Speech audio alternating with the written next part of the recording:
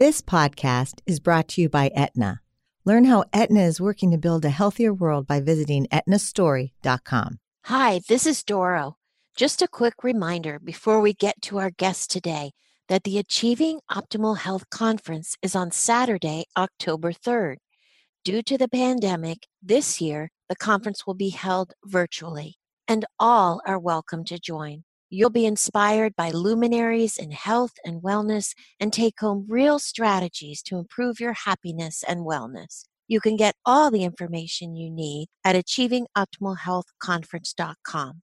And now for the show. People are yearning for information, having the opportunity to encourage people and to educate people and inspire people. It's amazing to be able to say we'll carve out time to take care of ourselves. There's something for everyone. Vice Admiral DeWolfe H. Miller is the commander of the Naval Air Force's Pacific Fleet, the Navy's 8th Air Boss. Admiral Miller, known to his friends and family as Chip or Bullet, is a graduate of the Naval Academy. In his accomplished naval career, among the many leadership posts he has held, Admiral Miller previously commanded the USS George H.W. Bush CVN-77 and the Bush Carrier Strike Group 2, and that's how Tricia and I know him. He was the second commanding officer of the Bush, and he and his wife Ellen are great friends. Welcome, Chip, to Health Gig. I'm very excited to be a part of this. Well, we want to begin because Tricia and I, we're a personal friend of yours, but we want everyone to know you the way we do. And so we want you to start by talking a little bit about your life and how you got into the Navy. And let's start with Ellen, who we love, and we know she's a huge part of your life. And so let's start there. Perfect. I kind of love her too. And, like to say, she is the reason for any success that I've had. Interestingly, I met Ellen when I was 13 years old. I was born in Annapolis, Maryland. She was born in Philadelphia. Both of our families moved to just north of Baltimore in southern Pennsylvania. And she grew up on a farm. And her cousin was my best friend and invited me to her farm for a picnic. And I saw this cute girl, and I said to her cousin, my best friend, I'm going to marry your cousin on that day.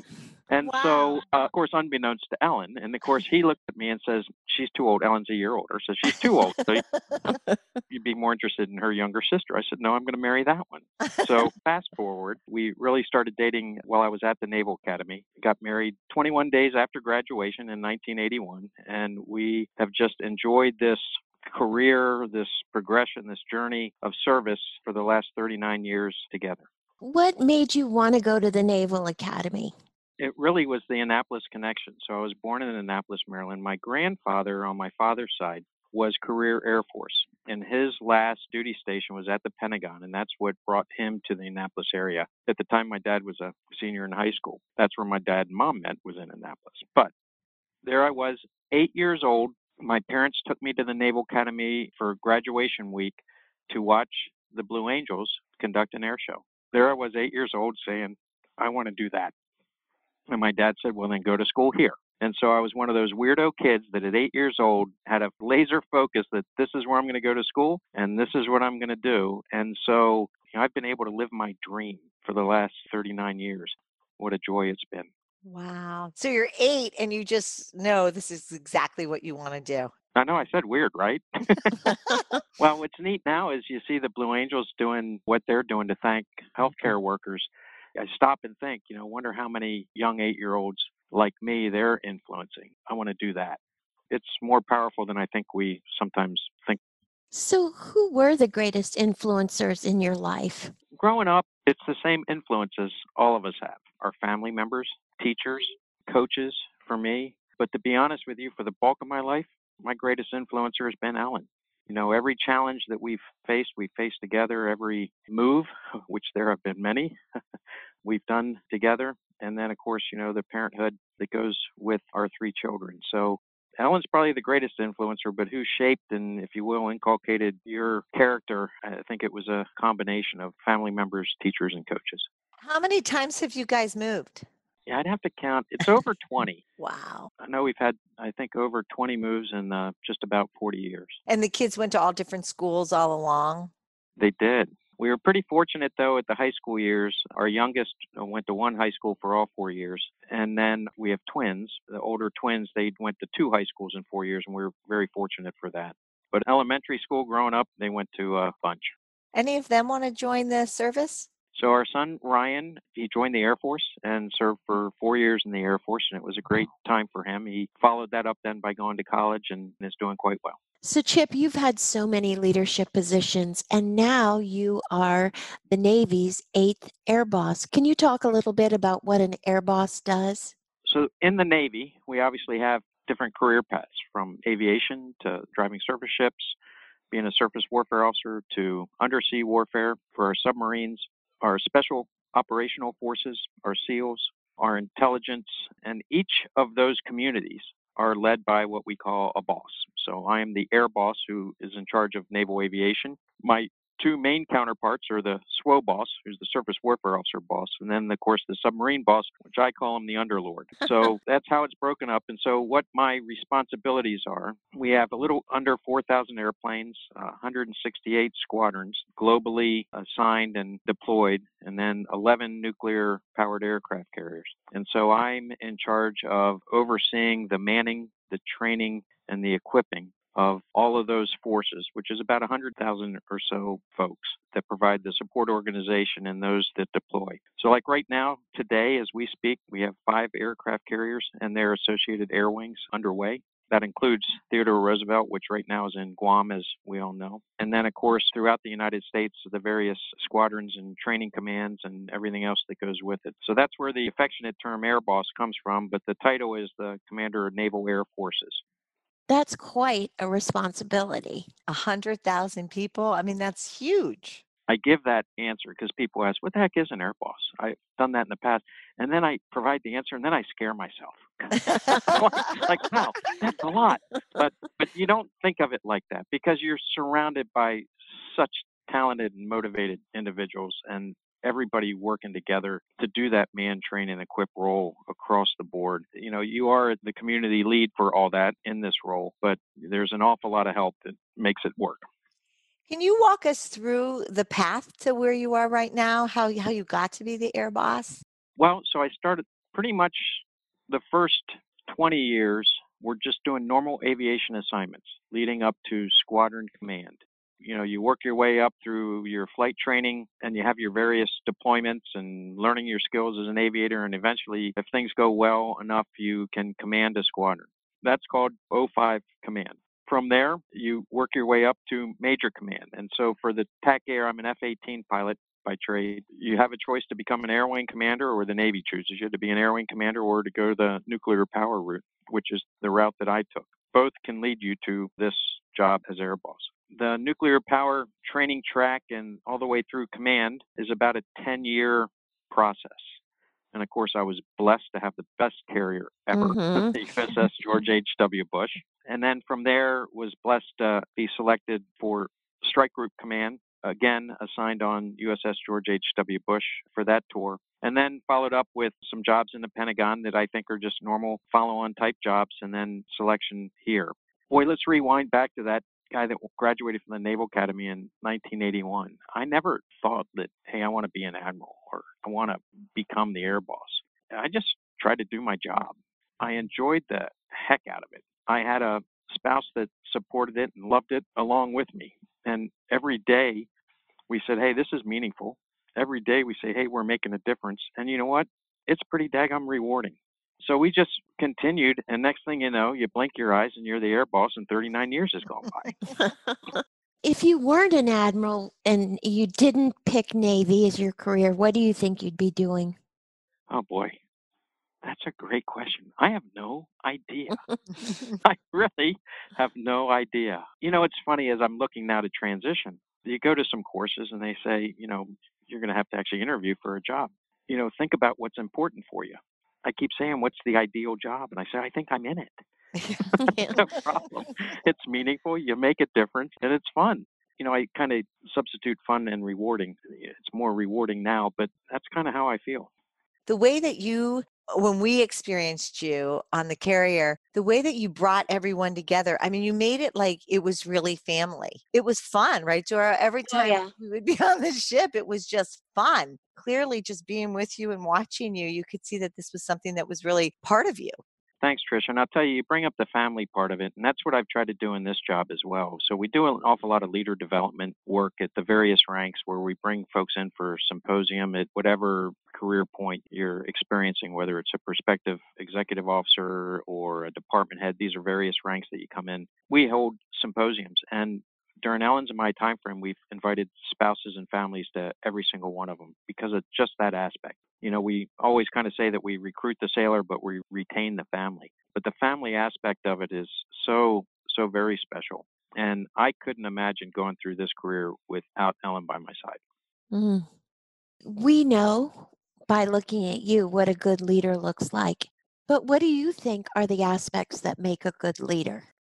Leadership to me is it's a topic that I could talk on for hours. I've been really fortunate to work for some pretty amazing leaders. I try to learn from each. And even those times that you observe somebody that maybe is the opposite of that, you learn from that as well.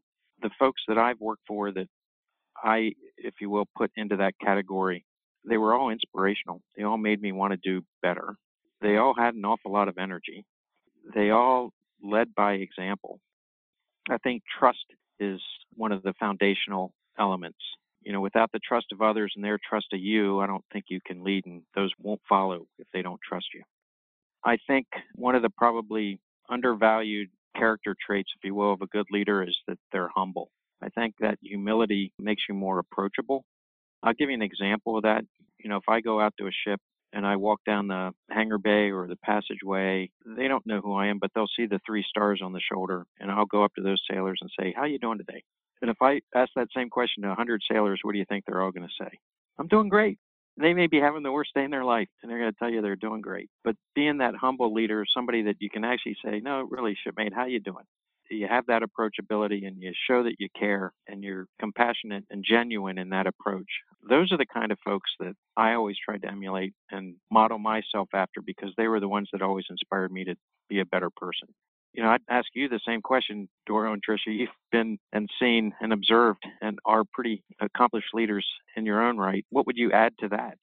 Chip, you mentioned compassion earlier, and that's something Trish and I talk a lot about. To know that you are in the shoes of someone else, that you're able to understand what's going on in their lives, having compassion for some of the difficulties. I think that is part of a good leader. Tricia, what do you think? I think you're right on with that. And I'd also add to that the importance of listening. I think a great leader is someone that can listen and hear people in a way that they know that they're heard and appreciated. It's interesting, the listening point, to expand on that a little bit. When we hold courses that I touched on earlier, I'll ask some of the mid-grade leaders one question. I said, "When's the last time you've had your mind changed?" And it's interesting, you'll see some of them, they're thinking, right? Yeah. Wow. And I said, well, if you're struggling, then either A, you're always right, or B, you don't listen. So that's one of the kind of questions where you kind of assess, hey, am I a listening leader? Am I somebody that can, hey, I may not have the best answer here. There might be a better way of doing this. I always find that a intriguing question to ask folks when you're talking about leadership. Another mark of a leader seems as though they come up with nicknames pretty easily for folks, but I guess this is also your call names, right, in the Navy? Can you talk about that?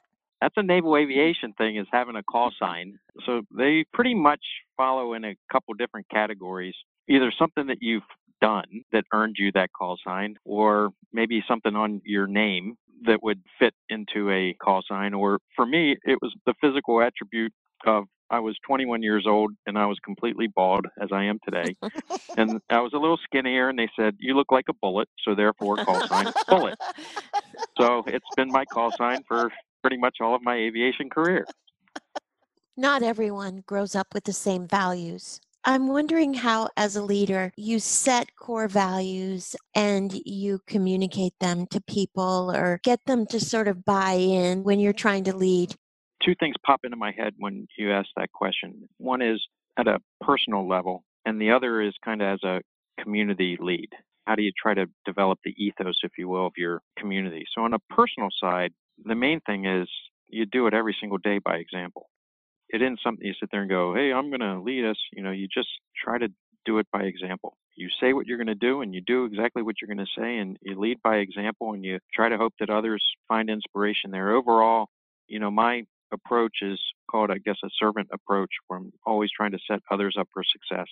It's not about me. It's not about my organization. It's about how we're setting others up for success, the sailors and their families, and the organizations that we are fortunate enough to lead.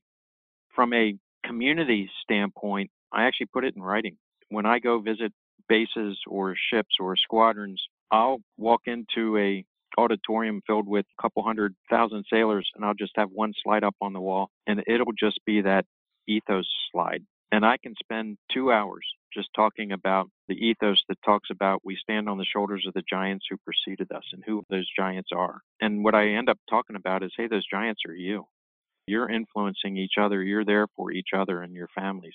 And I talk about we're military professionals. And what does that term professional mean? We are courageous, disciplined, and accountable. And I can anchor on every single one of those words and talk about, what does courage mean to us? And what does that mean to us as people? And what does it mean to us as aviators? And what are we really talking about? And then we talk about serving with integrity and leading with humility and compassion. That's part of naval aviation's ethos. And then we end up with we excel in the air and we make a difference in the world. We are naval aviation. And so that's kind of how I try to inculcate and deliver the message and solidify what it means to wear the wings of gold and what it means to be a part of naval aviation. And I would like to think that it's having a very positive effect and that we're a pretty proud group. There's times when a leader is really tested. Can you think about when you felt most tested and how did you get yourself through that? Oh boy, Tricia, there have been a ton of tests. Right now with the COVID is a little bit of a test because it's an unknown threat. What we've learned through Theodore Roosevelt is we certainly have a healthy respect for what it can do, and it's an invisible threat. I contrast that with your question. As a strike group commander, our strike group were the first ones to drop weapons in Iraq against ISIS, and then again, the first strikes into Syria back in 2014. So those were different tests, but tests that I felt better prepared for because I grew up my whole life preparing for that moment. So I think the tests, and this is why that character and your values are so important, is when all of a sudden maybe you're surprised or you face something that you aren't prepared for, you fall back to that. That's the solid ground that's going to make sure that you persevere and succeed. What's the most difficult decision you've had to make as a commanding officer or as an air boss in your case or an admiral? Another good question. The ones that I shouldn't say struggle with, the ones that are difficult for me are the ones that affect people in their lives, whether it's telling somebody that, their career is over, or you have to be that disciplinarian, or look at that young aviator who's just struggling and say, this isn't going to work out for you. But then you offer a hand and say, but you are valued, and let's find something that you can succeed in and try to set them back up. But I think the ones that I have the most difficulty with are the same thing, I guess, as a parent, right? This is a tough decision for me, but the answer is no, or this is how we're going to proceed. So those are the ones that I struggle with the most. But I will tell you that the good and the rewards of seeing sailors succeed, families succeed, the promotions, that's the opposite. Those are the things that just make every day a joy. That sailor that you've disciplined 2 months later becomes your sailor of the quarter, Yeah. because you've done that. Hey, I held you accountable for this, but now I'm going to set you up for success and make sure that you just do really, really well and find that niche and what you're good at. And boy, is that rewarding. Yeah. Well, if you were to define courage, how would you define courage? I actually have an answer for that one because it's part of that ethos that I talked about where I say we are courageous, disciplined, and accountable. And so I break courage kind of into two pieces. And one is the physical courage, taking action in the face of physical danger. And the second one, and really what I mean by that on the ethos, is the moral courage. I define it as a choice to act with integrity and do what is good, right, and proper, even at personal cost and without a selfish incentive. And I can just read that off the top of my head because I say it a lot. Doing what's right all the time. Even though people say that, we still see those that struggle in that area, good people that struggle in that area. And that's why that moral courage, I think, is one that needs to be elevated, discussed, and thought about. When you talk about discipline, how do you talk about it? I talk about it mostly about discipline in every single thing we do. I'll give you an example. Somebody's driving to work. They're speeding, not following the rules, running through red lights, and then all of a sudden they show up at the squadron spaces, and all of a sudden now they're going to be disciplined. So I talk about discipline both at work and at home. I talk about discipline on the ground and in the air. For F-18 guys like myself, we fly a single-seat airplane. So, hey, if I'm at 10,100 feet instead of 10,000 feet, what's the difference? Well, the difference is you're always striving for perfection. You hold yourself to a higher level of accountability, and you're going to be disciplined in your approach to do it. It becomes a part of you, and it becomes a part of your DNA and your habit patterns. You'll find that you're just disciplined in everything that you do, and there's just goodness that comes from that. And then what does it mean to be accountable? I think any of us could talk about the accountability. It's owning it, right? Not having excuses, and then working to improve, that continuous improvement. The accountability piece, I could do a whole hour on, but the bottom line is just if you're in charge of something, then own it. The standard rules of praising in public and reprimand in private, but make sure that, you are accountable for the things you're supposed to be accountable for, and you hold people accountable for the things that you're supposed to be accountable for. And a lot of times, I get this, hey, I'm working on this. Well, what does that mean? You give a project. Well, I'm working on it. When are you going to have results? Give me exactly what you're expecting by when, and then I'm going to call you on that day and make sure that that's what you achieved. And if you didn't, then what did you learn from that? And then how can I help? What help do you need? And then that sort of approach to problem solving, if you will. That's the leader in you saying, what help do you need? I hear you. What can I do to help set you up for success? Such a good question and a good thing to follow up with. So, Chip, I want to shift gears a little bit. How do you stay healthy and strong? Well, it's been a little bit of a challenge these last couple of weeks. Ellen's doing a lot of baking. But I think with a disciplined approach to wellness and having that be a part of how we live our lives every day. So for me, I'm pretty strict as far as when I go to bed at night and when I wake up in the morning, and I'm very much a creature of habit. I call it my battle rhythm, and I establish one no matter where I'm at, whether I'm on the road at a hotel or whether I'm at home or whether I'm out at sea on a ship. But it's real important for me to kind of have an established battle rhythm. And no matter where I'm at, when I start the day in the gym, that's a good day. And my teammates that I work with can definitely tell when I've started the day at the gym or not. So, hey, Admiral, didn't make it to the gym this morning, did you? No, it does start with that. And then a healthy diet. Ellen is a nurse by trade, and so she does a fantastic job of ensuring that we're eating healthy. And then every Sunday, we're religious, and that's also part of, I'll just call it overall wellness. And grounding is a combination of spiritual well-being, mental well-being, and physical well-being all kind of wrapped into one. And it's just part of how we live our lives, and it's a big part of how I approach every day. How do you bring that to your crew and the 100,000 people in your world?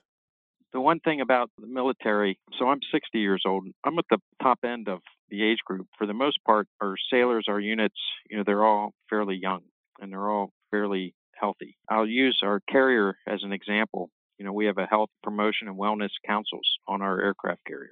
We hold classes from everything from tobacco cessation, sleep hygiene, nutrition. We have our physical fitness tests that we have to do.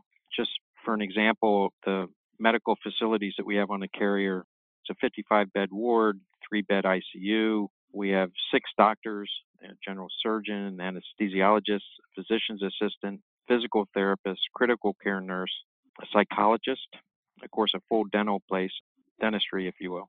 Our squadrons each have flight surgeons and corpsmen, so it's a healthy place to be honest with you, on an aircraft carrier. There are gyms throughout the ship and exercise equipment, even in stairwells as you walk around, tucked in various corners. With that also comes a very strong religious ministries department.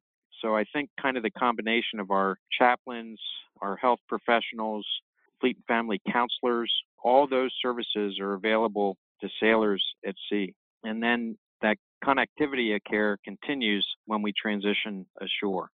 I think it just kind of comes natural as being part of the military and the focus on healthy mind, body, and spirit.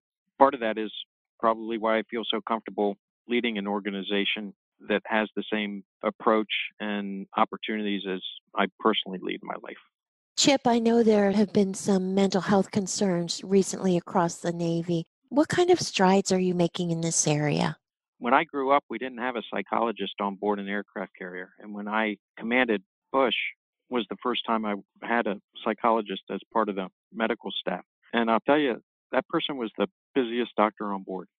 I found that interesting. I had a very close personal friend, and it was in the news a while back, Admiral Scott Sterney, who committed suicide out in Bahrain as the Fifth Fleet Commander. That brought it home. And so now I, move into this job. We have resiliency counselors plus our psychologists out on our carriers. What I'm trying to do now is get a mental health professional at every single one of our wings. Wings are how our F-18 wings in Lemoore, California, and Oceanic, Virginia. These are the various airplanes. They have wings ashore, and then, of course, they all transition out to the carrier. I'm trying to have a mental health professional that's assigned to every single one of those wings so that they're, along with the flight surgeons, providing not just physical, but the mental care that our sailors need. And it's right there on the spot. I don't have to call and wait a month to get an appointment and see a doc that I don't even know. This is something that's right there on the base, on the flight line. I haven't achieved 100% success there, but it's very important to me. And so it's one of the things on my to-do list before I transition from this job here in October. That would be very helpful. I think that, again, the leader that you are and you identified that, that would be amazing. It's an aspect that we need to pay attention to. And I want to attack this not just by providing mental health professionals. I want to interweave it into our training, into our schoolhouses, into everything else such that our sailors know at every step of the way, whether you're enlisted, whether you're an officer, that, hey, there's help here for you. It's okay to ask for help. And not only that, it's part of this setting you up for success. We're here with you. And so when folks, again, have leaders they can trust, that they feel are genuine and looking out for them, then you know what? They'll reach out and we will improve there. Well, I think what you're saying is that when they join and they start and they're young, they start learning about this as part of sort of the whole infrastructure. That's Exactly. awesome. That's really awesome. What is your greatest hope for your sailors? Really, it's that their lives are enriched by their time in the service and from serving. Whether you serve for 4 years or like me for just short of 40, that you feel that I grew from this, my life is better because of this. You know better than most the value of service. You've seen the Points of Light Foundation and how meaningful people, when all of a sudden they go out on a project and they go, wow, this was really rewarding. I'm going to do more of that. Their lives are enriched by that opportunity to serve, whether it's service in the military or service in our community. I really just hope that their time in the military helps them in life. We're now living in the era of the coronavirus. How is the Navy responding to the pandemic? I earlier talked about, the man, train, and equip and the forces that I command, which include our aircraft carriers and, of course, squadrons and operations for naval aviation. So the priorities with respect to coronavirus are pretty much three, which is the first one is protect the force and our families. The second one is preventing the spread. And then the third one is maintaining readiness.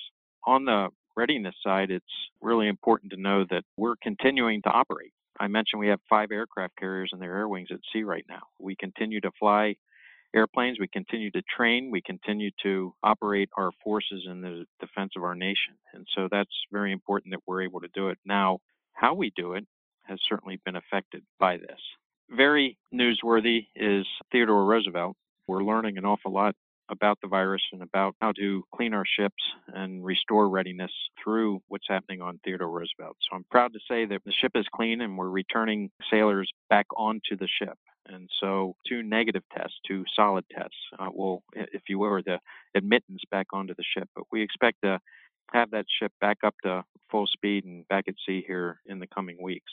I'll give you an example. In my own headquarters right now, I only have about 20% at work on any given day. So we have blue gold crews. So every other day, folks work and we're maximizing telework.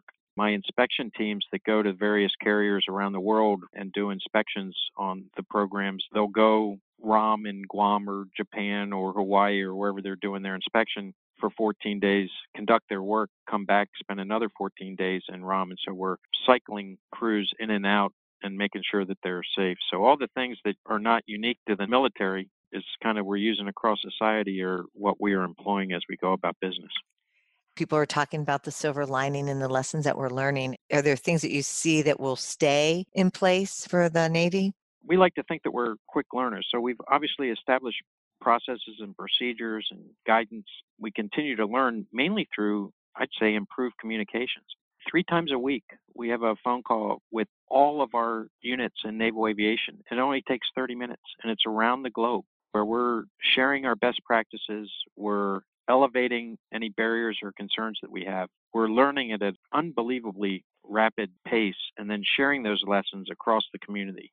We're bringing in commercial best practices. So, hey, guess what? Military, you may not have the best practice. Somebody else may. So we're bringing that in. So for us, we're working closely with commercial aerospace industry to make sure that how we're cleaning our airplanes, that we're keeping up with the right equipment and everything else matches what they're doing. So from the goodness side, I think the communication that we had set up to maximize learning and share best practices is something I would like to continue. The other thing is I think we've kind of proven to ourselves that teleworking works. Yeah. You know, oh no, I can't do that. Oh, guess what? You can, and it's working. I think that we'll probably see maybe that becoming more mainstream than possibly what it was in the past. What have you seen? I think it's a great question. I'd like to learn from others as well. I think you're right. I think the teleworking is something that, for example, doing this podcast, right? I mean, it's kind of worked out that we can keep our podcast because when we first started, we were like, what are we going to do? Right. And now we see that this is a really good way to do it. But the other thing that you said, which was really interesting, is the communication.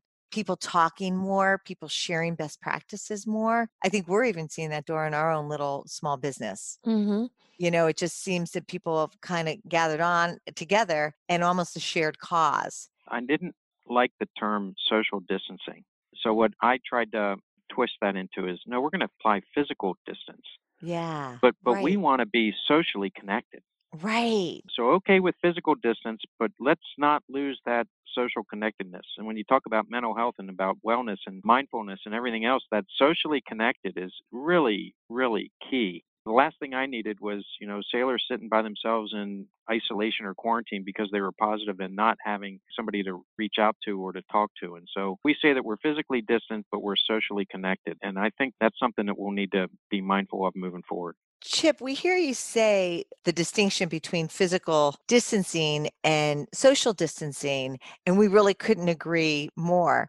There's a recent Harvard study, and it talks about how loneliness is really more of a killer than even obesity and drinking and smoking, and really how relationships is the way for us to live not only longer, healthier lives, but happier lives. And Chip, Trisha and I have actually created a course called the Co-Mindfulness Project where we study mindfulness through relationships.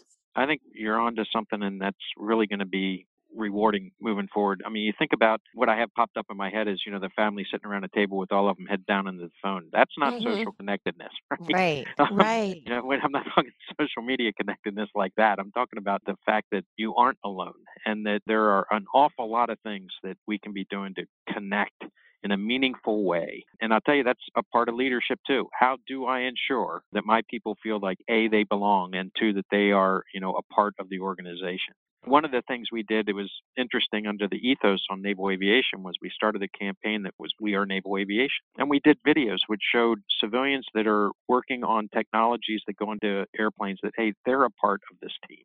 Everybody thinks of the pilots and the maintainers and what happens on the flight deck, but boy, there's a ton of folks that are a part of this organization that I really wanted to make sure that they know that they're valued. I kind of digress a little bit from the social connectedness, but it's tied in together from the fact that, hey, I'm a part of a team. And I really like that. Chip, we ask all of our guests 2 questions. And the first is, what is your favorite quote? You've heard me say my favorite quote. So, okay, now you're saying, which one is it? As you know, the motto of the USS George H.W. Bush is freedom at work. Mm-hmm. And that motto was derived from Doro, your father's inauguration speech, where he said, we know what's right, freedom's right. We know what works. Freedom works. And so for those of us that served on that ship, we were freedom at work. Mm-hmm. And so that quote is a part of me, and what it stands for is a part of me. So thank you. Sorry. That's okay. And the second question we ask all of our guests is, what is your favorite book? It's whatever I'm reading now. I think that's probably an overused answer, but books just enrich our lives. The one I just finished is, of course, Pearls of Wisdom, which I think Good was one. a pretty favorite book. Do you ever think of writing a book? That's a good question. I have thought about writing about different topics or experiences. So I don't know if I'll ever act on that, but it intrigues me. Yeah, you should. You should write to her. You should write it Definitely. 100%. On my desk at work, there is a leadership book. And of course, there's so many leadership books. But again, under the theme of what I've read recently, this one's called Becoming a Leader of Character. And it's written by, believe it or not, I'm actually reading a book written by an Army guy, by General James Anderson, Army retired, and his son, Dave Anderson. The foreword's by Coach K. And it was a book that I thought was easy to read and talked about the tenets of leadership that we've touched on today. So I thought it was appropriate. Yeah, I mean, I think we all, in this time and other times, I mean, we all are in search of good leaders. And as you said, that you tell your sailors that they are a leader, that we all can be that. So gosh, a book from you on that topic would be very well received. Well, thank you. You're welcome. All right, you're providing me motivation. You're inspiring me. Good. All good. Chip, thank you so much for joining us on Health Gig today. We just loved having you. We learned so much about leadership, and we just admire you. Well, thank you very much. It was my absolute pleasure. Thank you for this opportunity. All the best. Thank you for joining us on Health Gig. We loved having you with us. We hope you'll tune in again next week. In the meantime, be sure to like and subscribe to this podcast and follow us on healthgigpod.com. I'm Trisha. And I'm Doro. Be well.